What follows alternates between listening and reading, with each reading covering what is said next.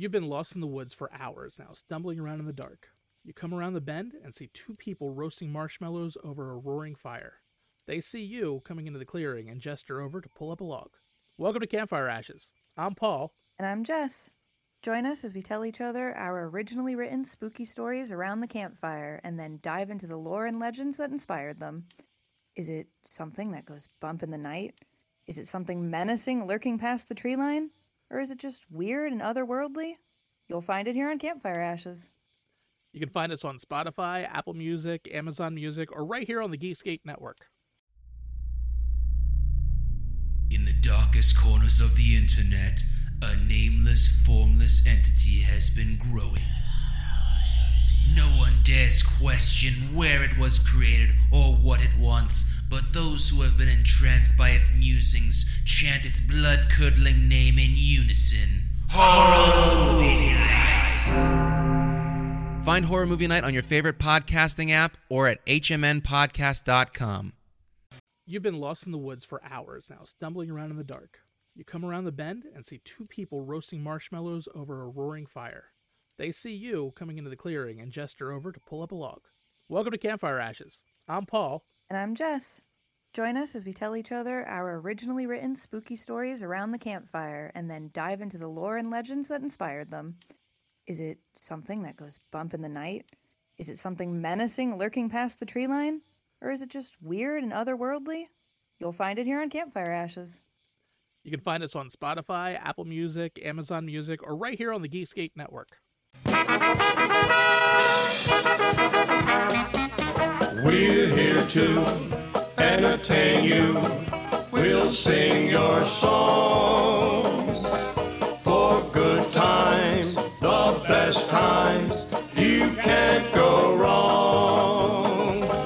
We'll two-step, a new step. It won't be long when the Dixielanders are playing. Soon you'll be swaying, so come on, sing along.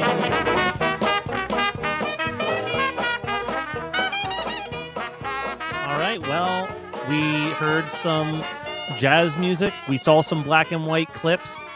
That can only mean one thing. Kelsey Laurie's here to talk about Before My Time with Kelsey Laurie. Yes, I am. All the black and white clips always mean that I am up next. So my life is in black and white. So last year for Christmas, we put out our episode on White Christmas. I'm going to lean forward because I look like I'm being eaten by this couch. Last year, we put out our episode on White Christmas, and you found out that I had never seen Holiday Inn, and you were like, we have to fix that because we technically wouldn't have White Christmas without Holiday Inn. So correct. I found a copy of it. I found a 3-disc DVD for $3 at a used CD store that came with a black and white version of it, a colorized version of it, and the full soundtrack was the third disc. I own that. I don't know where it is. I think it's at my parents' house, so I unfortunately could not watch that edition, but I do have that 3-disc. Are you sure you didn't sell it to the CD warehouse in Pittsburgh? Actually, I did. I stopped there and I didn't tell you. And I was like, I'm going to plant this here. And one day Matt Kelly will find it and we will record a podcast on it. But yeah, so we'll just address this right out the front. We're probably not going to talk too much about the Abraham scene in this. We will not. Yeah, I did. Matt, you texted me and said, how do you want to address this? And folks, this movie was made in 1942. And I'm not saying it was okay then. It's definitely not okay now, but there is a blackface number in it. It just was a part of the history of entertainment that our nation went through. And we now at this point can look back and say, no, shame. But we're not really going to address it because if you have listened to our podcast before, we're not very political. We just talk about the oldie timesy things. So yeah, we try to stay away from social and political conversations and just talk about vintagey things.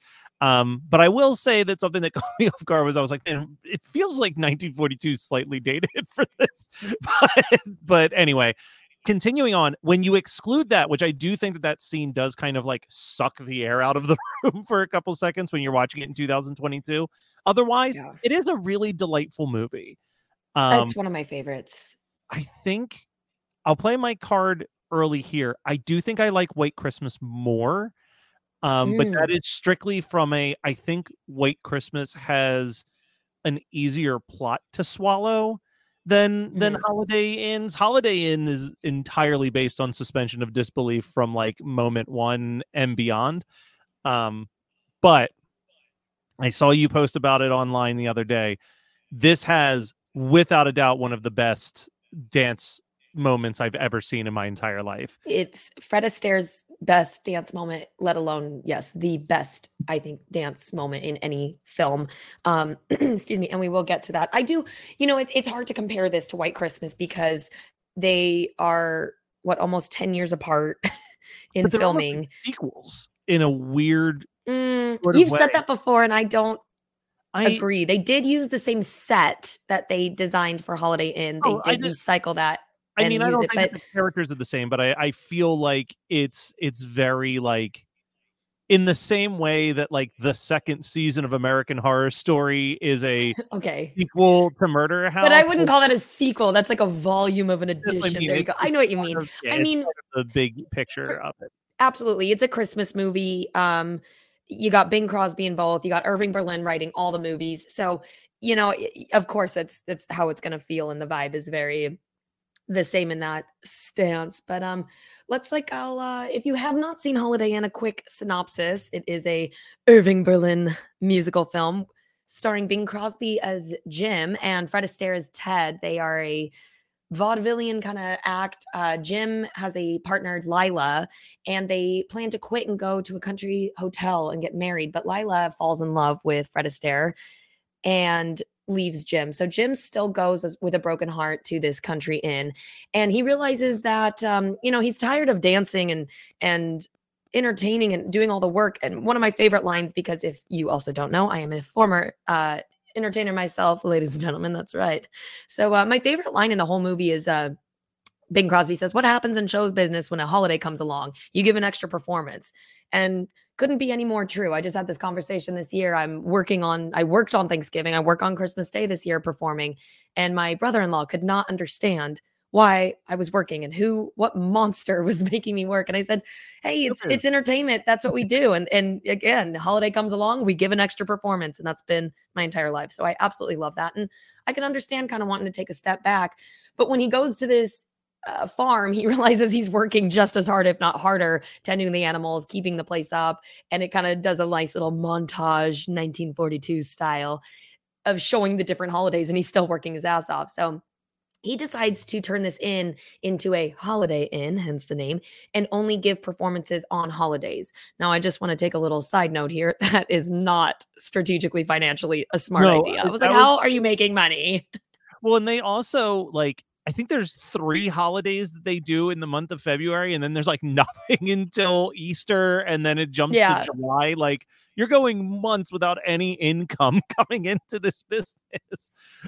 These must be $1,000 very expensive tickets. Yeah, very expensive. And I like how it also we're getting ahead of us. Let me finish the plot real quick. All right. Yeah. So he goes to open this in the holidays, and there's a woman, Linda, played by Marjorie Reynolds, and she's looking for a big break in the entertainment. So she gets sent up to the Holiday Inn, books it.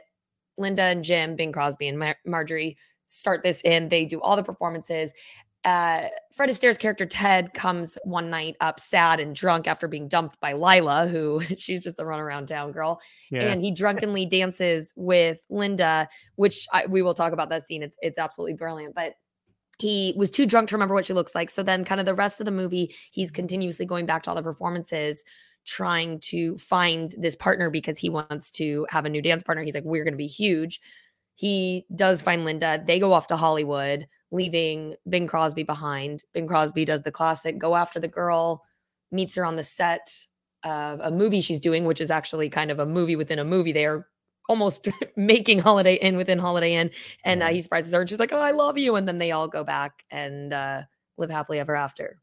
So that's the brief synopsis with a couple interludes. I want to ask a question that you may or may not know. I couldn't find the answer to this, but you did mention that there's this movie within a movie, right? He goes to the movie set.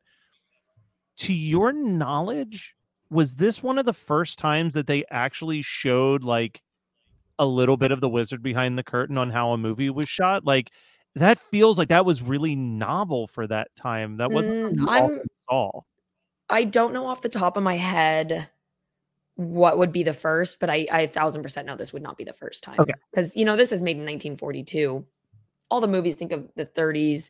I know, again, I can't think of anything off the top of my head, but I know there was movies in the 30s kind of about being a star and breaking through. And That's true. even, That's I mean, true. all the Fred and Ginger movies, I'm sure there's the golden age of Hollywood was just in its prime. And so That's true. It was such an interesting fourth wall break to me. Like, it is. And it's like they just use the set. It's kind of cool because they use the set that they actually use as the inn, and they're like, this is the inn set, but just zooming out with the booms. They're like, that they ooh. kind of like, it almost breaks the reality of the movie in an almost intentional kind of way, I guess is what I mean. Like, oh no, we're going to pull the camera back just far enough within the plot of the movie to show you how we shot this movie. Like it's very cool. But man, it works. It's awesome. I love it. It's a great plot too. It's a fun moment. There's like one or two times where I was like, oh, holy matte painting. Like there's like, I think the Easter one, it's like, you're like, oh, the paint is not even dry on that thing behind. Oh yeah, no, it's definitely like very, and that's, you just left me in a nice fork in the road of two transitions, Matt. We're going to bookmark the Easter song. But we will talk about the set design that they did. That was all in studio, obviously, and they reused it for White Christmas, but the outside exterior filming that they actually did use, it's called the Village Inn Resort in Monte Rio in Russian River, Sonoma, California. And that, if anyone's listening and wants to take me on a cute little vacation, I want to go there so bad. But they use that, and I don't know what the name of this little inn was before, but now it is the Village. They changed it to kind of match the movie. Where am I going with this? I apologize, ladies and gentlemen. Yes, the inn was used 12 years later. That's it. 12 years later for White Christmas. But then this is a fun little fact. The chain of motels that we so lovely know, the Holiday Inn, was based off of this film. They were inspired to, That's awesome. They named it after the movie. So, and that was the other reason, I guess, why in my head, I'm like, this is almost like a sequel to White Christmas, because the second that Bing Crosby walks into the Holiday Inn, I'm like, oh my God. Like, I've seen this before. Like me and my friend who were watching it, it was our first time watching it. And it was my friend Sean who had introduced me to White Christmas a couple years earlier. And like, as soon as they walked in, we both looked at each other, and I'm like, that's the hotel from White Christmas. No, I have to ask, did you watch the black and white version or the colored version? I went with the colorized version because and I am very impressed. I usually don't They did a beautiful job. No, they really, I watched the behind the scenes on it. I was going to say this year I watched the black and white version. I love both for different reasons, but when they went in and colorized the whole thing, which the process, it's incredible. The time and dedication it takes and the monotonous little tedious details, but they went through and found every single note that they could about the movie when it was made. They got all the production notes, all the costume notes to get all the coloring as accurate as possible to the original fabric colors and so forth, which I think is really awesome that they kept it so authentic. Yeah. And with a little bit of the plot, something that really caught me off guard. This movie kept me on my toes for sure. Because like you said, there's the scene where, and let's just talk about the scene because it is a brilliant scene, when Fred Astaire shows up drunk and he's having this like incredible dance number where he is killing the dance moves while also simultaneously acting like he's sloppy drunk while trying He was sloppy drunk when he filmed that. Oh, he actually got drunk for it. So Fred Astaire, I read his autobiography, which is very good. I highly recommend it. And I'm about halfway through Ginger Rogers. But I thought it only fair to read the other side. Yeah. But yeah, he was a very, if you do it, you actually do it kind of a performer. He grew up in vaudeville with his sister Adele. They were dance partners since they were children and just crushed it on the vaudeville circuit and moved up and up until he then moved to New York, kind of did that. And then later met Ginger, and he met Ginger earlier. And then years later, they kind of got connected in Hollywood and then became the Fred and Ginger pair that we so love. But Fred had bourbons in between each take. So he would have a shot of bourbon because he's like, I really want it. And he's just that good that he has confidence that his body just knows what to do. I mean, he is without a doubt the most incredible dancer in history. I'm going to go ahead and say that. I've said it before on this podcast. My sister and I have a Gene Kelly, Fred Astaire off. She's like, Gene Kelly's a better dancer. And I'm like, I disagree. Don't get me wrong. Gene Kelly's incredible, but Fred Astaire's musicality and there's something about his swag, if you will, that is incredible. This was my second Fred Astaire. My first one was Top Hat.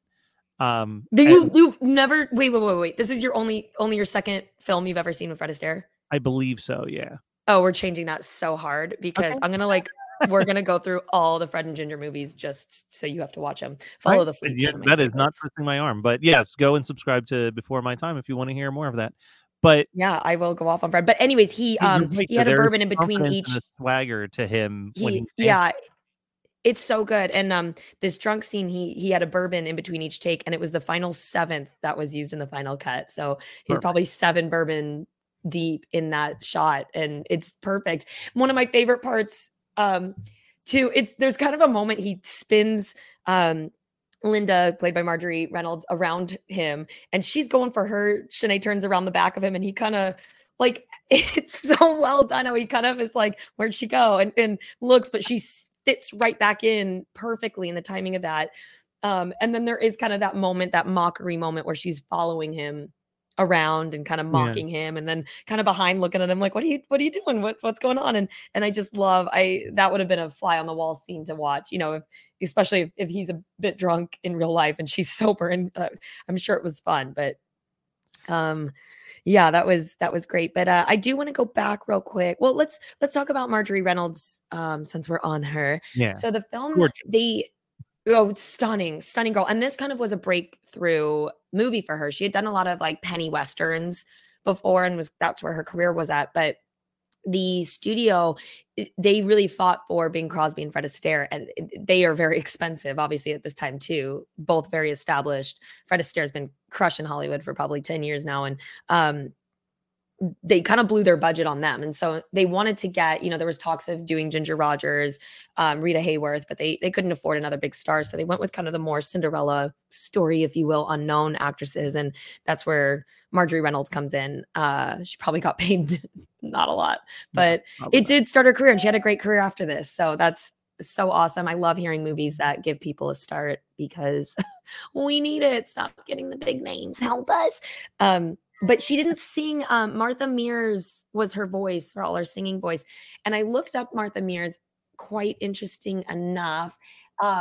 She did everyone's voice. She was a singing voiceover actor. She had a radio career, but she has sang in films for quite a few for Marjorie Reynolds. She did Veronica Lake. She sang for Lucille Ball. She's sang for Ava Gabor, Rita Hayworth, tons. As Rita Hayworth a few times in a few different movies. So that's kind of was her career, was singing for these actresses. Oh, Hedy Lamarr in My Favorite Spy, 1951. Literally go back to Singing in the Rain, a movie we've covered in the past. Yes.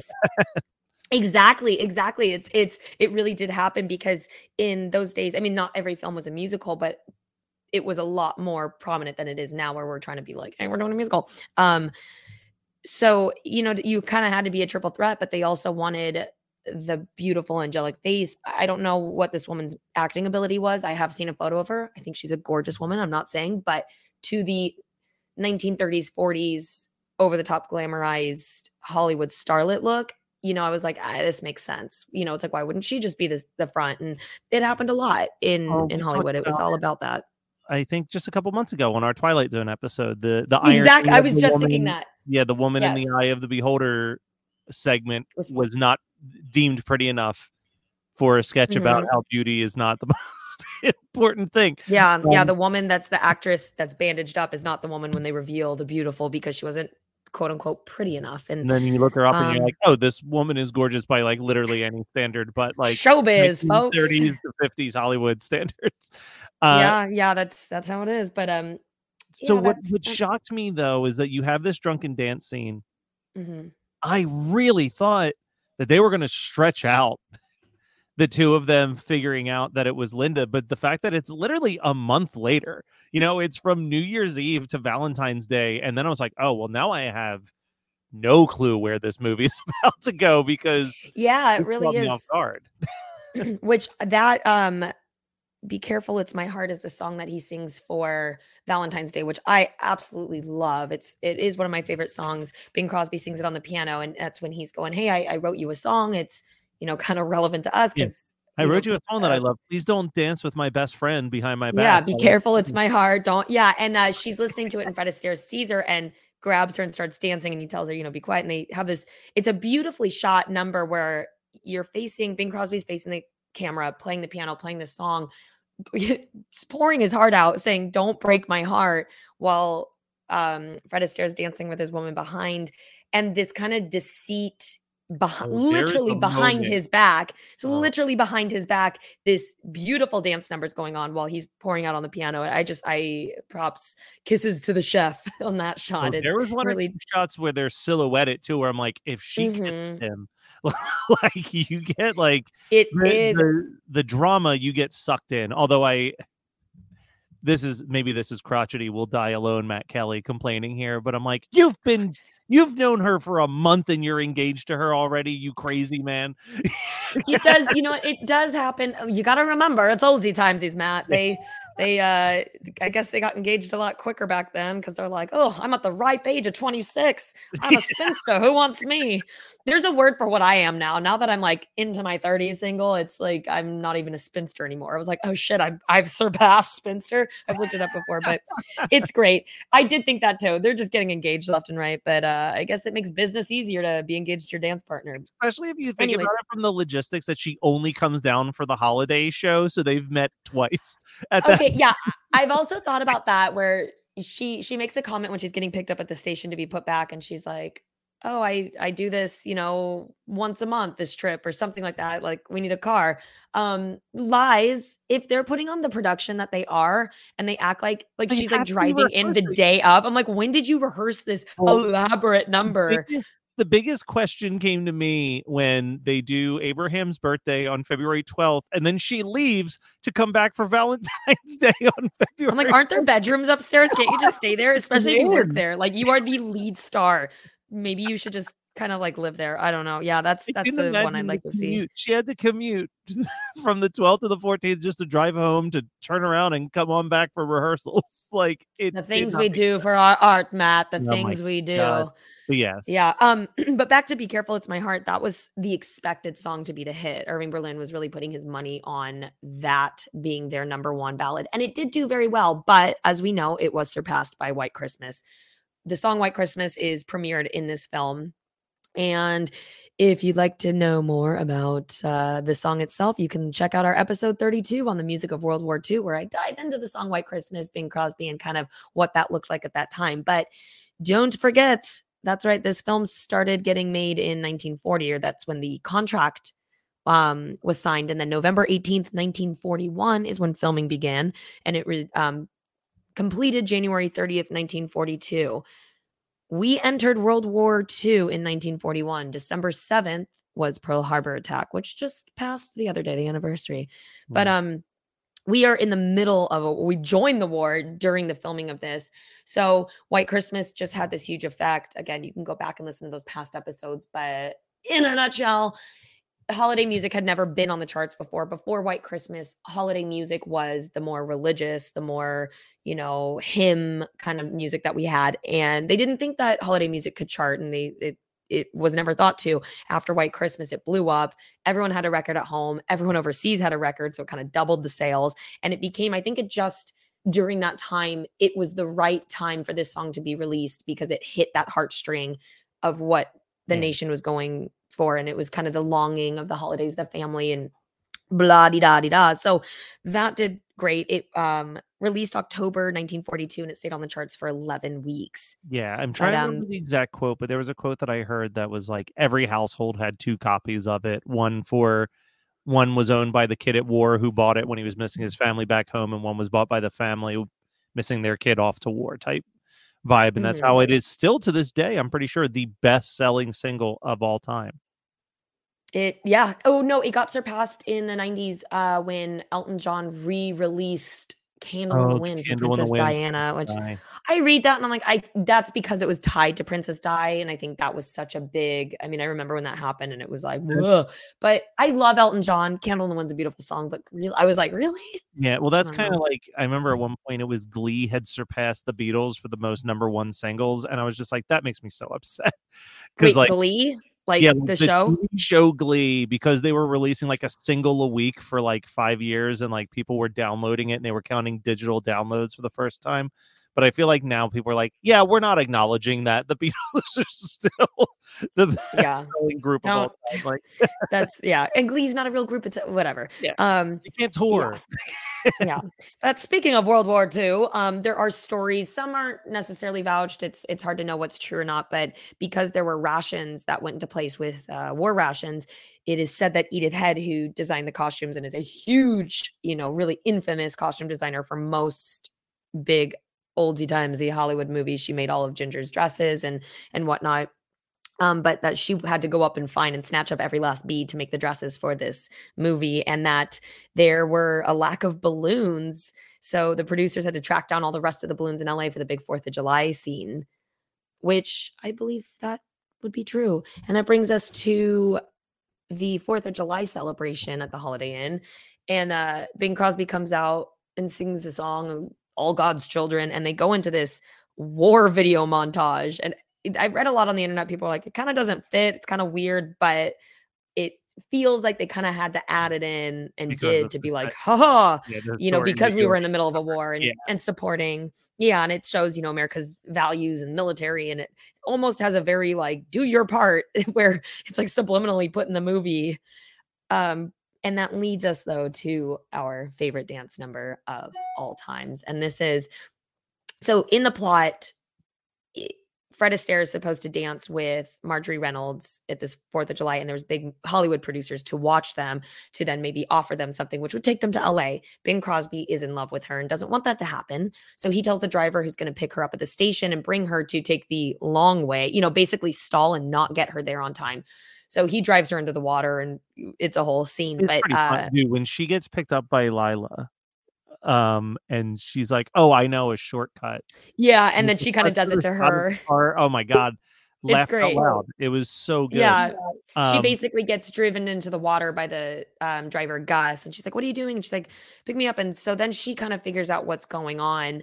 But then Lila comes to make up with Fred Astaire, the old partner. And she's like, I don't want that to happen. Because she does the same thing to her and drives her right into the water next to where she was. So it's a great aha scene. But basically Fred Astaire's character, Ted Hanover, is left. He's expecting this big production that him and Linda have rehearsed for these producers, and he's left solo. So he's backstage. He sees some firecrackers, and you see him, little wheels turning moment where he's like, okay, I'm going to go make something up. And he goes out and does the most incredible tap dancing with the firecrackers in his pocket. He's got this real cool sleeves rolled up, pants rolled up, scarf, casual, to that day's standard, costuming on, and his hands are in his pocket. He's got a half-lit cigarette hanging out of his mouth and dances the most incredible dance while throwing firecrackers on the floor and dancing with them as they pop. It took 2 days to film this one number, and it took 38 takes. And it's just, if you don't watch the movie, do yourself a favor and just YouTube this one, just Holiday Inn firecracker dance. Do yourself a favor. Could not, I was like jaw on the ground watching it. It's so mind blowing. I literally put, if you were tuning in right before here, I threw a very quick segment of it in the sleigh ride bumper that played right before we started, because I was just like, this is so cool. Like, he is just, it's cool. That's dangerous. It's like one of those things where I watch it, I'm like, this seems like, the bad boy of dance. Fred Astaire, like tap dancing around fireworks going off or whatever. Like, would you do that? Would you do like a tap number surrounded by fireworks? Matt, I've signed up to literally be lit on fire. That is true. Of course I would. You're the insane one. I'm the one who's like, I never broke a bone because I didn't take a risk. And I'm like, let's see what I can. No. It's all for the art. I get it. No, it's really awesome. And I remember even in Fred's book, him kind of talking about the creation of that and thinking and how he would come up with his dance numbers through his whole career and just kind of hit the studio. And it's, you know, if you're really into old films like I am, and specifically dancing films, specifically Fred Astaire, I would recommend his autobiography kind of through his words. It's great. I do want to go back as well to kind of the song list, but when I said you left me in a fork in the road, we went left. We're now going to go right. And you had mentioned the paint drying on the Easter set, which takes me to the song Easter Parade. Most of the songs here, about 12 songs, are originals written for this film, but Easter Parade was already a song Irving Berlin had from 1933 in a Broadway review called As Thousands Cheer. They used it again in this movie, obviously, and then it led to the 1948 film Easter Parade with, again, Fred Astaire and Judy Garland, which is one of my annual traditions on Easter time. So I'm sure we'll touch up on that one. Yeah. We haven't done that yet, have we? No, We have I'm not getting done to that point when I like, yeah, we'll have to do it. I'm We getting to will a do point that. when I forget what we've done or not, because it's That's a cool. good sign. We've It is done a good so sign. many. We have done so many, but Yeah, the Easter Parade song is fine. I do want to bring up something that we may have skipped over, though, because we did jump to July and now we're jumping back to April. But yes, it isn't, if I recall correctly, it isn't just that Bing Crosby doesn't want Linda to leave to go to Hollywood, but doesn't he also kind of overhear Fred Astaire essentially scheming, like, borderline the vibe being like, and when she's away with me in Hollywood, she'll fall in love with me and leave Bing Crosby type thing. pretty much. I mean, it sounds like that's Am I his supposed- character, is that he likes to marry his partners, I guess. or- Am I supposed to like Fred Astaire's character even remotely in this movie? No, and that's something I read another blog review about this movie that was talking about things that was like, you know, it's interesting that this is a holiday movie because they're like, it's about people that aren't that great of people doing things that aren't that great. Like the plot is all very mischievous and conniving in all senses. I mean, even Bing Crosby trying to keep Linda from Fred Astaire, like from him recognizing him, and he's keeping her from this career of a choice. And she even gets mad at him going, you were trying to keep me from performing for big producers and you didn't even give me that chance for myself. That's really kind of not a nice thing to do. And I'd be just as pissed as well. But then also Fred Astaire kind of is sneezing. I mean, the first scene is Bing Crosby's character and his partner, and he's like, oh, did you know, we're going to go off to this little country farm and get married. And then he leaves and Fred Astaire comes in and he's like, did you tell her or tell him? Like, did you tell him that you're not getting engaged and that you're actually going to get engaged to me? And it's like right away just sets the tone. And I read that even the ending of this film is not necessarily a happily ever after. There's some resolution, but you're just like, for now, it's, not this permanent. I think I looked at my friend. I'm like, am I supposed to be happy that Layla is back in the picture and with Fred? Yeah. Yeah, and it's like she tried out the millionaire guy that she ran off with and was like, obviously something didn't work. She's like, okay, fine, I'll come back to you. And I love in this song, they sing I'll Capture Your Heart Singing, which they start the movie with, and then they kind of reprise it at the end. And it's the basis of the song, it's kind of a vaudevillian act, is Layla's character is, shuffling along, and Fred and Bing's characters are trying to, in the song, in the performance, woo her. And so obviously Bing Crosby's like, I'll capture your heart singing, and Fred's coming in, just wait until she gets a load of my dancing. And so they're trying to dance and sing her heart. But when they reprise it, one of my favorite lines is, oh, look, here she comes, Miss Hit and Run. And they call her the Hit and Run. And my mom and I laugh every time. It's a great line. But that's Irving Berlin I think I texted you last week where I was like, in all caps. And I've said this so many times on the podcast, but I was like, he is the best songwriter of all times. Yeah. Oh, one of the greatest to ever do it. He continuously just blows me away, and I know his music so well. I already knew that, and every time I learn something new or just re-listen to a song differently, I'm like, oh my God, he's insane. So let's get to the holiday that we haven't brought up during this Christmas live stream, but the Christmas of it all. So Holiday Inn, that is the one thing that I will say, is that it is a Christmas movie in the sense that it just gives me that Christmassy vibe. This feels like, this weirdly feels like the format that would later get like bastardized by like Hallmark and all of like the Christmas rom-coms. I don't even watch those. Can't. But as far as the month of like the holiday of Christmas goes, very little screen time overall in the running time of the movie, because it's covering the whole year at the Holiday Inn for the most part. It kind of opens and closes the movie, and then there's a whole lot of middle. Yes, absolutely. And it is kind of nice that like packaged bookends of Christmas and Christmas. So we do get that. And I totally agree. But there's still something, even though, again, like you said, it's going through all these other holidays. You have Easter. There's just because literally it's the holiday season and we're watching all the holidays. There's something very cozy about it. And the way they start the first Christmas season with Bing Crosby and Marjorie Reynolds kind of around the fire, and he first shows her the song White Christmas. That is such a charming, cozy, intimate moment, and it's really beautiful. And then the way it ends when she's singing White Christmas on set, and it's one of the most beautiful shots where they zoom in, and obviously her acting out this Holiday Inn scene within the movie, and the movie is making her nostalgic and miss Bing Crosby's character and kind of, regret maybe, question mark. But they do this beautiful close up of her, and she just has one single tear, which the director in the film kind of tells her, remember, this is what you're doing. But it's very clear that she's actually feeling those feelings. And it's so beautiful, that moment. And she picks up the pipe to ring the bells. And that's when she realizes like there wasn't a pipe on set, and knows he's there. And it's just a beautiful Christmassy feeling. Yeah, I do love it. But one of my favorite, obviously White Christmas is the masterpiece it is. And I love the song Happy Holiday. And it's at their kind of New Year's celebration, that dress she's wearing. I want to talk about her New Year's dress because, me, I'm always going to pick out my favorite dress. Holy shit. Like I want that dress so bad. And they did such a beautiful job colorizing it and making it sparkle. And I love how they go in the kitchen and put like aprons on and just help serve. It reminds me of a lot of jobs I've done actually as an entertainer, where you're just like, I'm doing all of it. But it's I love that Happy Holidays song. And I have this really cool like electro swing revise. I put it on my story actually the other day.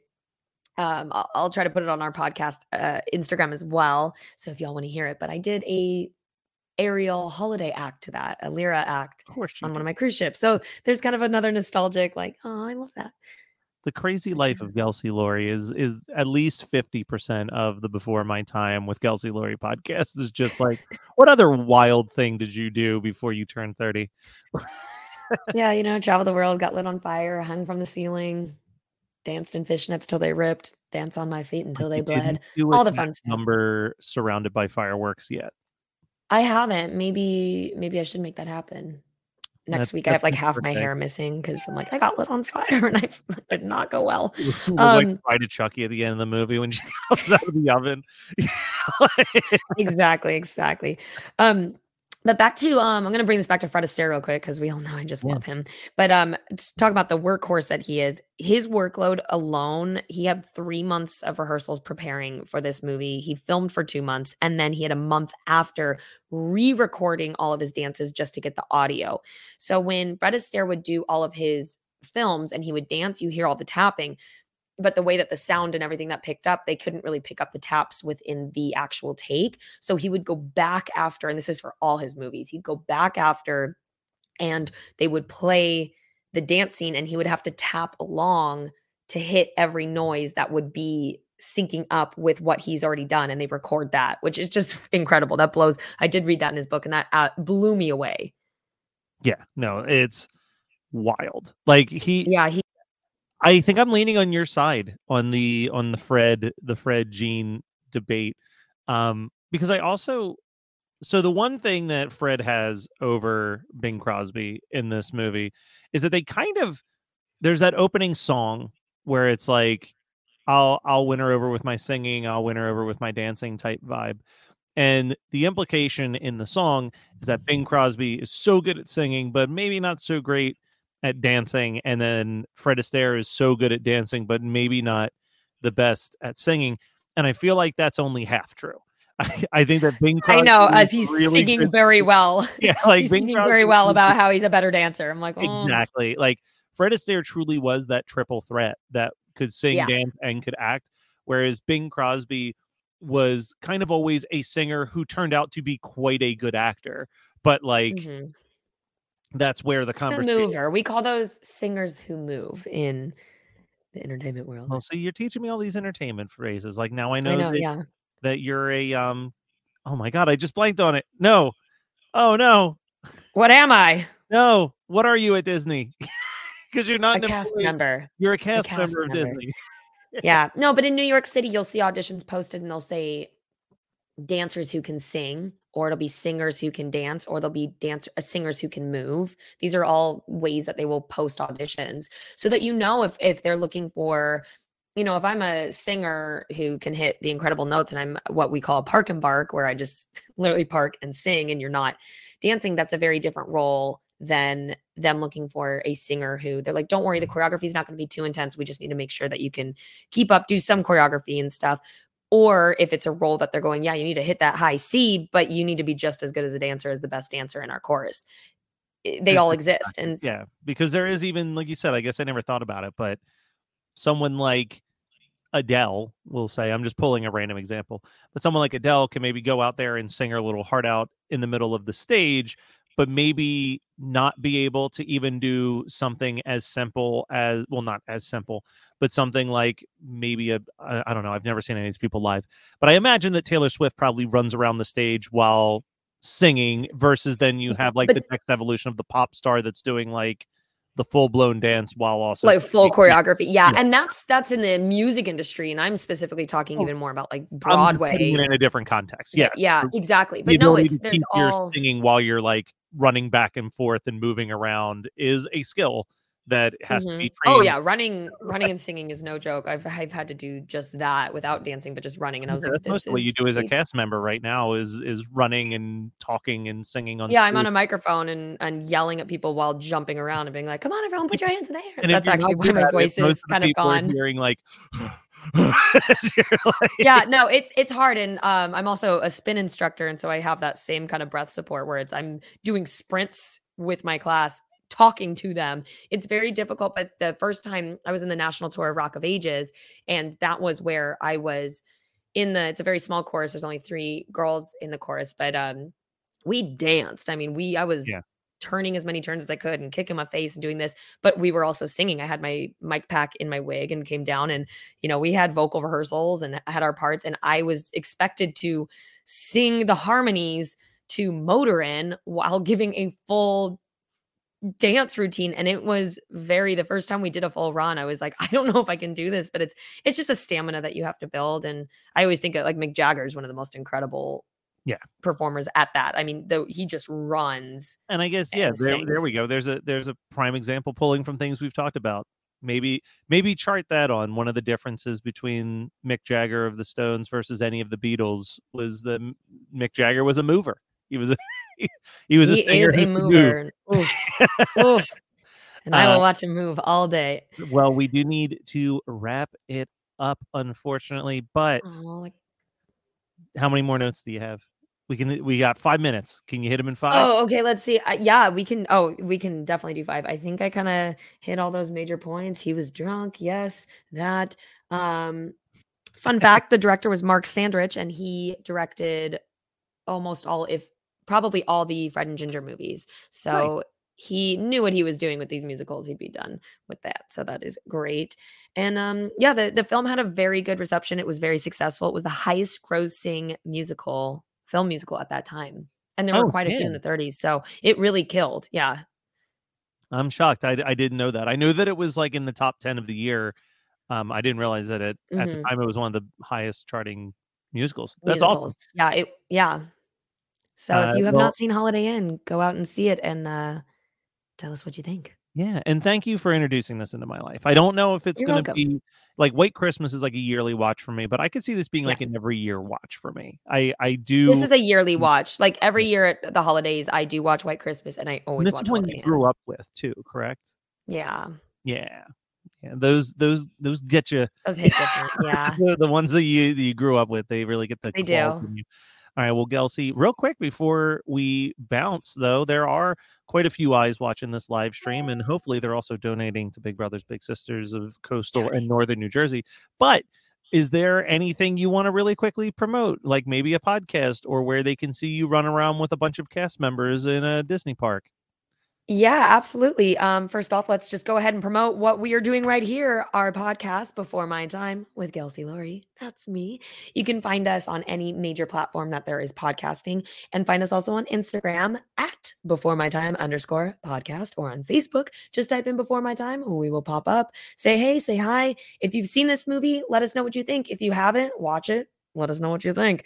You can also find me on Instagram at Kelsey Laurie. I post a lot of random stuff on there, mostly me doing martial arts and high heels. So that's a fun time.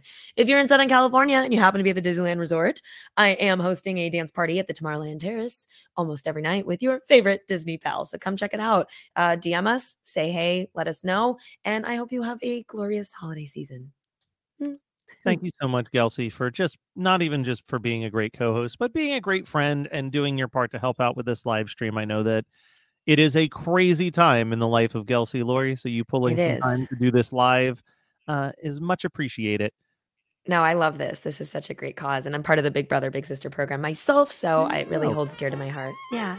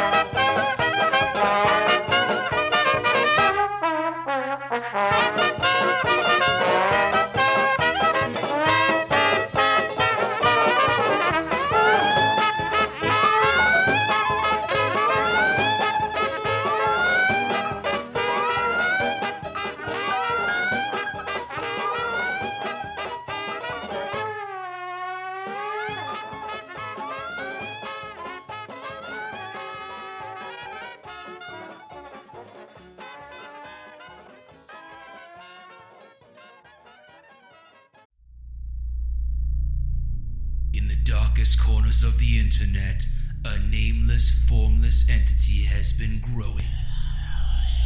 No one dares question where it was created or what it wants, but those who have been entranced by its musings chant its blood-curdling name in unison. Horror Movie Night! Find Horror Movie Night on your favorite podcasting app or at hmnpodcast.com. You've been lost in the woods for hours now, stumbling around in the dark. You come around the bend and see two people roasting marshmallows over a roaring fire. They see you coming into the clearing and gesture over to pull up a log. Welcome to Campfire Ashes. I'm Paul. And I'm Jess. Join us as we tell each other our originally written spooky stories around the campfire and then dive into the lore and legends that inspired them. Is it something that goes bump in the night? Is it something menacing lurking past the tree line? Or is it just weird and otherworldly? You'll find it here on Campfire Ashes. You can find us on Spotify, Apple Music, Amazon Music, or right here on the Geekscape Network. In the darkest corners of the internet, a nameless, formless entity has been growing. No one dares question where it was created or what it wants, but those who have been entranced by its musings chant its blood-curdling name in unison. Horror Movie Night! Find Horror Movie Night on your favorite podcasting app or at hmnpodcast.com. You're listening to the Geekscape Network.